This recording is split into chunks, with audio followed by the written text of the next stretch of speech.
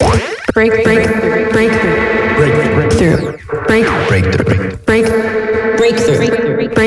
You are now listening to Breakthrough News.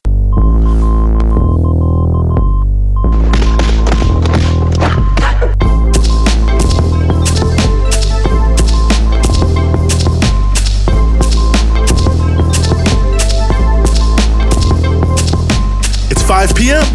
You're listening to Breakthrough News, and this is the Punch Out. We're following the news all day so you don't have to, giving you everything you need to know about what's in the headlines and what should be. And yes, we are here. We are back 1/28/2021 this Thursday. Very happy to be with you this Thursday here as we always are on the Punch Out, 5 p.m. Eastern Standard Time, as it were. We've got plenty to get to here today, including the city of Austin, that's Austin, Texas, taking from the cops and giving to the homeless. That's rare, so stick around for that one. We're also going to be talking about ongoing eviction resistance, even during the pandemic. Yes, despite what you hear, people still being evicted. But first, we want to start with I don't even really know what to call it, but a story from the United Kingdom about how the spies of the United Kingdom are being given a get-out-of-jail-free card.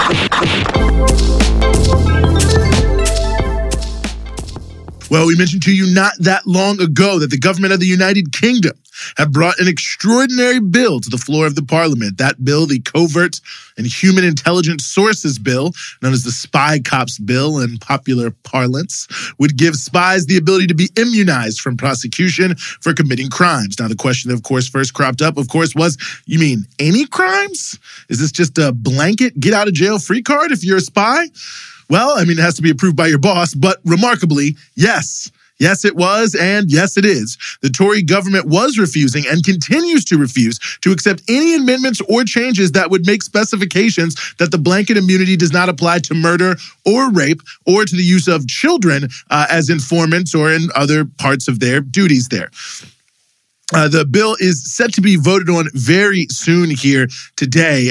Most likely it will be voted on maybe right around the time you are hearing this, although it's not 100% clear. Nevertheless, in the House of Lords, the bill was amended 2 weeks ago, in fact, to ban murder and rape and involving children in the dirty deeds of spy agencies. They had a little shame there in the House of Lords. However, the government, the Tories, are making a full court press. They have ordered all Tory MPs, all the MPs of the Conservative Party, to vote today on removing all of these amendments and handing spies the right to murder, rape, and torture. Yes, that's right. That's right. That's what they're doing. I mean, there it is. The argument of the Tory government is astounding. I mean, even just saying that out loud, it's astounding. But their argument even more is astounding. They're saying that not allowing the spies the ability to murder someone means it would be easy to expose them by setting up initiation tests. Like, you want to be in this gang, you got to kill somebody. I mean, first and foremost, criminal organizations already have all sorts of tests and also advanced intelligence and counterintelligence that they're using to figure out what the police are doing. But on top of that, I mean, really? You're saying that you can't do your job without killing and raping people? I mean, we know you can do it without torturing them, but also killing and unbelievable. Just quite an admission about what's really going on there at MI5 and MI6, if that's the kind of protection they feel they need legally. The Conservative Party has a good chance of succeeding here, given the numbers in Parliament, but it's really not for sure. There are definitely some Tory MPs who are opposed to this. The Labour Party, the so-called opposition party, is backing the bill with the amendments banning murder and rape, although it's unclear what they'll do without them. So far, they've only offered a pretty tepid opposition, at least from the leadership there, although individual Labour MPs have been quite outspoken on the issue, and also, by the way, individual Labour members of the House of Lords. The real goal of the bill, though, is clear and straightforward, as we alluded to earlier. The UK knows that its spies are involved in all sorts of dirty deeds, something that I will note has been in the media quite a bit in the past year or so, with major revelations coming out about serious transgressions of undercover officers who had infiltrated left-wing groups in the 1970s and the 1980s, done horrible things like, had kids with people and then just disappeared. And that's, there's many, many horrible notable things. You should look that up. But also, there's been significant reporting both last year and the year before that, but a lot of it done by Declassified UK about very close ties between UK intelligence and many murderous regimes. So, obviously, without a legal framework, clearly they're worried that they are vulnerable, these UK spies and their supporters in the government. So they're seeking to protect themselves as they go about the business of attempting to manipulate the world on behalf of British elites. Yesterday in San Jose, 9 people were arrested protesting evictions at the Santa Clara County Courthouse. That's the county that contains San Jose. The protesters made up of tenants from around the area were attempting to block the doors to the courthouse to prevent eviction proceedings from going forward. And this is something that's been happening all around the country in cities as varied as Kansas City and New Orleans over the past several months. And as we've reported to you before, state law in California, like many other states, and the federal CDC moratorium on evictions, while technically preventing evictions, it's only because of the issue of non-payment of rent, which allows for a number of loopholes that landlords, of course, use to find ways to carry out evictions. And also, there is the fact that many of these programs, you have to take various affirmative steps before you are even eligible. So there's a lot of ways that you can still find a way to evict people through the back door, if not the front door. Not to mention the accumulation of back rent is creating a massive eviction crisis whenever the various moratoriums on evictions end. Right now, in the state of California, for instance, it's estimated there are 1 million people behind on rent, owing roughly $4,000 per person or per family, depending on average. And 37,000 of those people who are behind on their rent, owing $4,000 on average, 37,000 of them are in Santa Clara County, where the protest took place. Protesters were also demanding that even if evictions do happen vis-a-vis the court process, that the sheriff refuse to carry them out.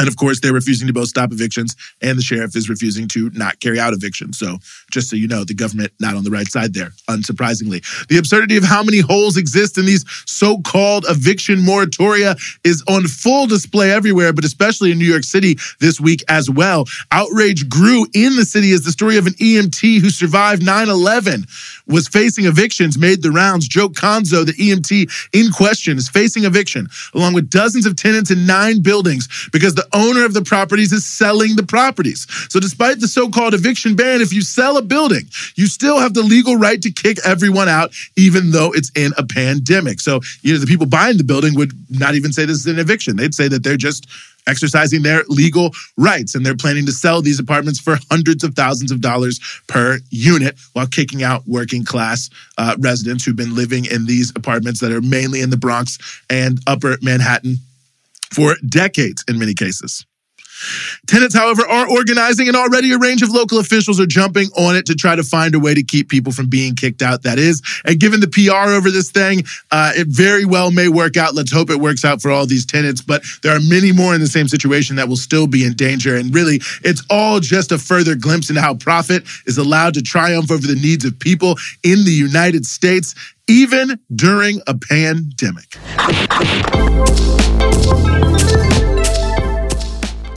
Well, and to end off with some good news here, the Austin City Council in Austin, Texas, it's the capital of the state of Texas, if you were wondering there, they voted to buy a hotel last night in their meeting and create permanent supportive housing out of it.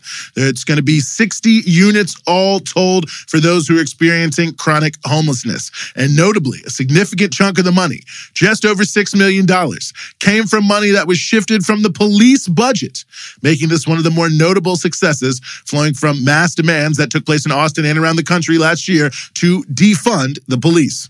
Those demands were, of course, based on the understanding that crime is deeply related to the social ills of our society, and that reducing it requires not more cops, but addressing the massive issues from homelessness to poverty that play a key role in creating something akin to public safety, or the lack thereof, as it were. But pointing out that it wasn't cops that were addressing this. You have to deal with the deeper causes. That's what defund was about.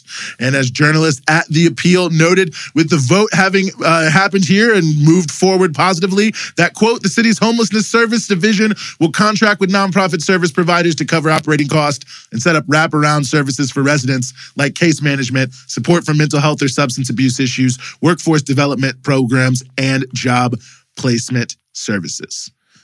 And next week, another vote will happen. It was supposed to happen last week, but the two got separated on another similar project, another hotel. It would be 80 units of permanent supportive housing.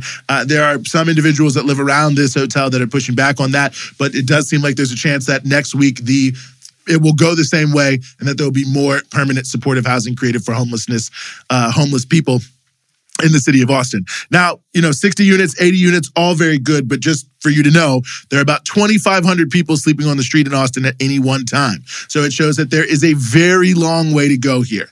And one fact that just has to underpin all of this is that overall in this country, there are literally millions of more empty dwellings than there are homeless people. So this is a problem of will, not of means. It can be solved if people want to solve it.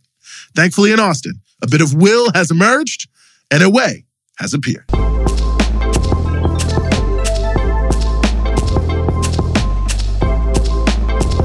And that's going to do it for us here today on The Punch Out, 5 p.m. Eastern Standard Time. It is Thursday, so don't forget at 8 p.m. Eastern Standard Time at BT Newsroom across all your social media platforms. I will be back. We'll be with you live on the Freedom Side. Got a lot of great stuff for you here, including a look into brutal conditions in South Carolina's prison system. But that'll do it for us here in The Punch Out. We'll be back tomorrow, 5 p.m. Eastern Time.